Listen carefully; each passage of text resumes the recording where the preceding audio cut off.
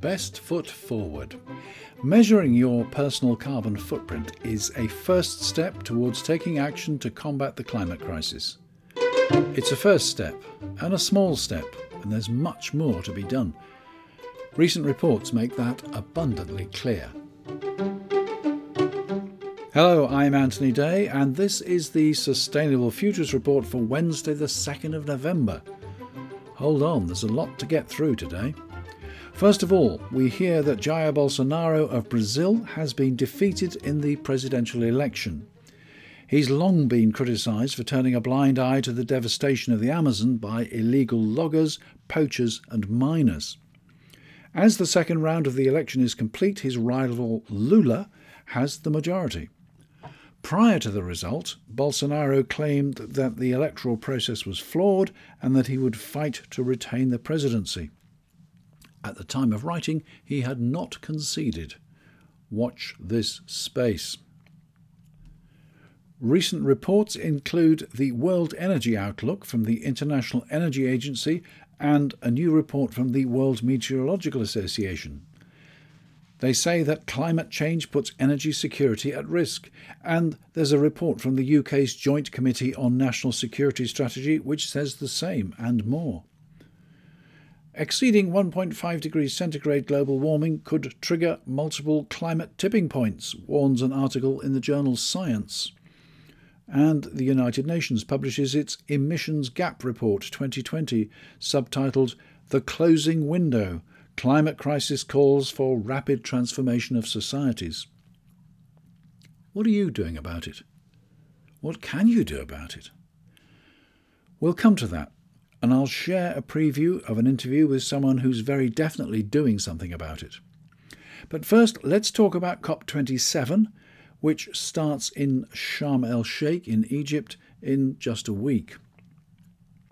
Britain was, of course, the host of COP26, held in Glasgow last year, and holds that role right through until the opening of COP27.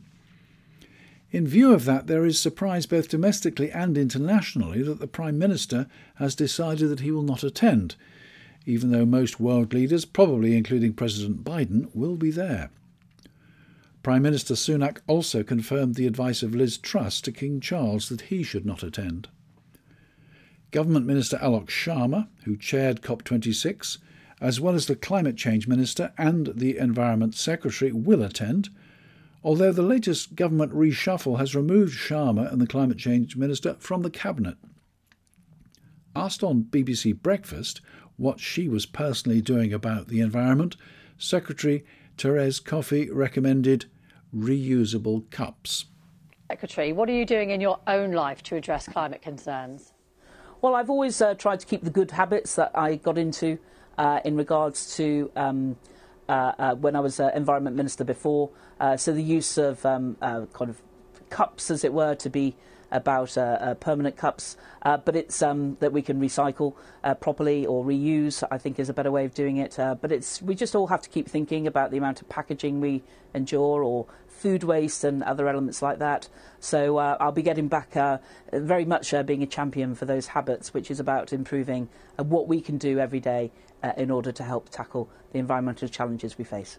Right, so reusable cups then. OK. Reusable cups. In other interviews, the Minister suggested that COP27 wasn't very important because the really important climate conferences only occur once every 5 years. She obviously hasn't been listening to Antonio Guterres or reading those reports I mentioned. Speaking to the BBC, and if you're in the UK, you can watch the whole interview on iPlayer, United Nations Secretary-General Antonio Guterres said, "There has been a tendency to put climate change on the back burner. If we are not able to reverse the present trend, we will be doomed. Bring back climate change to the centre of the international debate." He said he would like to see both King Charles and new UK Prime Minister Rishi Sunak attending COP27, saying King Charles has been a constant voice calling attention to the problem of climate change. He also called on the US and China to work together at the conference, saying the world relies on their leadership. This is the defining issue of our time. Nobody has the right to sacrifice international action on climate change for any reason, he warned. We need to tell the truth. The truth is that the impact of climate change on a number of countries in the world, especially hotspots, is already devastating. The whole issue of climate appears to be downplayed by the British government, which is supposed to be taking a leading role. The Prime Minister says the current financial crisis in the UK is more important, but others say his actions are rather like tidying the garden as the house burns down. There are signs, as I write, that the Prime Minister will change his mind. Meanwhile, oil company Shell has made vast windfall profits in the face of rocketing energy prices and is in line for a heavy windfall tax, except that it won't have to pay much because it can offset over 90% against investment in exploiting new oil and gas reserves. It is returning substantial sums to shareholders through dividends and share buybacks. What can we do? Let's look at your role and my role in tackling the climate crisis. When I was a management consultant, I used to do financial sensitivity analyses. We'd take a look at the latest performance of the company and examine the effect on the bottom line of changes to all the factors that defined its operations: revenue, price, materials, labour, overheads, and so on. The most revealing lesson was that a change in one area could have a dramatically different effect from a similar-sized change in another area. It gave us a clear set of priorities. We knew where to start to have the biggest effect on profitability. Let's apply that to your carbon footprint. First of all, if your carbon footprint is 10 tonnes today, where do you want it to be tomorrow or next year?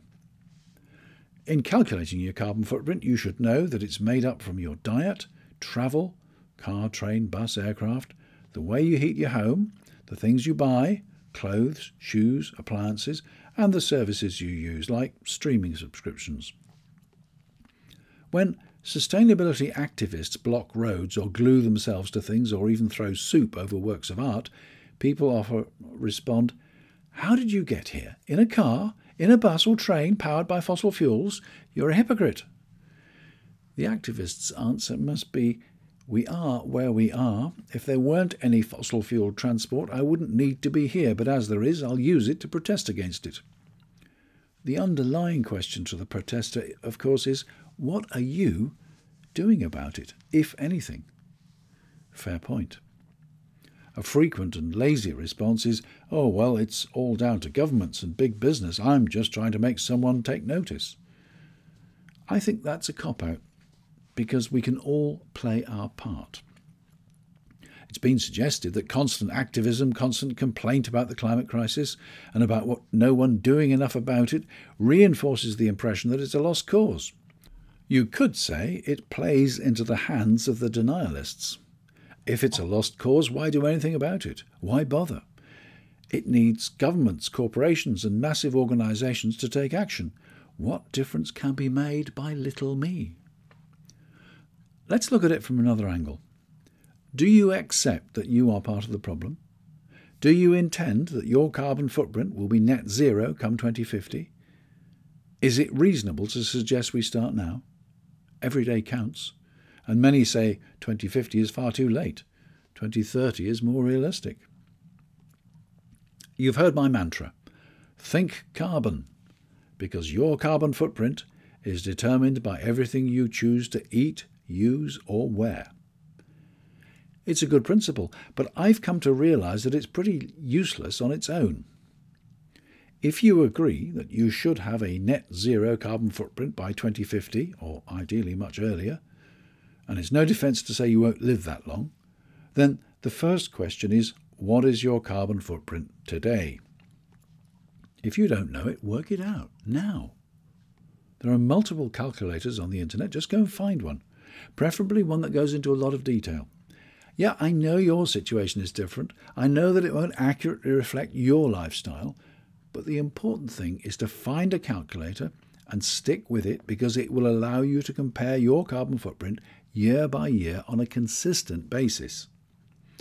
I suggested you should use a calculator which goes into detail because you want to be able to analyse as many options as possible for making a difference. What's my carbon footprint? OK, money where your mouth is time. What is my carbon footprint? I've used a calculator from Carbon Footprint Limited, a carbon management consultancy. There are many others, and they use various methodologies and give significantly different results. Just remember always to use the same one for consistency of comparison. My footprint comes out at 4.08 tonnes, which is lower than the EU average of 7.6 tonnes, according to ourworldindata.org. It's far better than North America at 17.6 tonnes, but more than Asia with 3.8 and Africa with 1.1. Denmark has reduced its per capita emissions from 14.24 in 1996 to just 4.52 in 2020. The UK peaked at 11.85 in 1971 and had fallen to 4.85 by 2020. Much of these national falls, of course, will be due to offshoring, abandoning local manufacture and importing goods from abroad. Globally, emissions continue to rise from 25.2 billion tonnes in 2000 to 36.7 billion tonnes in 2019. 25.2 in 2000, 36.7 in 2019. The pandemic did bring down emissions in 2020, but we still added 34.8 billion tonnes of emissions to the atmosphere in that year. My footprint, calculated as half our two-person household, is based on home heating and energy, travel, diet and other purchases. Home heating accounts for 27% of the total, followed by food, eating out, clothing and computers. Together these categories account for 75%. My task and your task is to set targets for 2030 and for each year from now to 2025. Next year we'll add 2026, the year after 2027 and so on. If 2030 is net zero, you could divide the difference by the 8 remaining years, and that means 12.5%, and we need to decide how each of the components will play its part. And if 12.5% looks unfeasible, let's find something that is feasible, but recognise that the shortfall must be made up as soon as possible or we won't reach the 2030 target. That may well involve transformational solutions rather than incremental, and I'll go into that next time when I share my plan for next year. How is my insignificantly small effort going to make a difference, you ask? Well, first, it goes some way to refuting the hypocrite argument, but there's a great deal further than that to go. We need to hold government and organisations to account and understand how they are planning to reach their targets year by year. I'll address that next time. For the moment, I'm working on my target for the next 12 months from the 1st of November. I'd be interested to see yours. It's not a question of forgetting about it for 12 months until November 23. I'll review it each quarter, starting in February. Let's start our contributions to the net zero world now. Speed is of the essence. The next challenge is scale, making a global difference. We'll look at that next time as well. Coming up shortly is my interview with Zoe Cohen. I described her as a protester and activist, but no, she says, I am a concerned citizen. She's concerned about the future of her daughter and for her daughter's whole generation. Here are some of the things that she says. We spoke about the art gallery protests. So whether it's throwing soup, and let's remember that the soup, right? It was not thrown at a painting, it was thrown at a glass covering a painting. And let's just be real about, frankly, as a mother, every single one of these young people are way more priceless than a bloody painting. I don't care about a painting, but I care about my daughter. And I care about every one of those species that's going extinct. And I care about the fact that Oxfam have said every 39 seconds or thereabouts, someone is dying extreme malnutrition and starvation in the Horn of Africa because of the worst climate drought in living memory, driven by the global north. I asked her what we should do by this time next year towards achieving net zero 2050. Net zero 2050 is bullshit. It's too little too late, and it's not Zoe saying that, it's the likes of Sir David King and Johan Rockström and others. So if anyone listening doesn't understand why net zero 2050 is too little too late, please go to the Climate Crisis Advisory Group website, CCAG. I think it's ccag.earth, and look up their reports, and they state very, very clearly it's a group of the world's leading scientists from every continent brought together by Sir David King, the former Chief Scientific Advisor of the UK government. The full interview, and there's an awful lot to it, should be available next week. And that's it for another week. As usual, there are extensive links to all these stories on the Sustainable Futures Report website, sustainablefutures.report.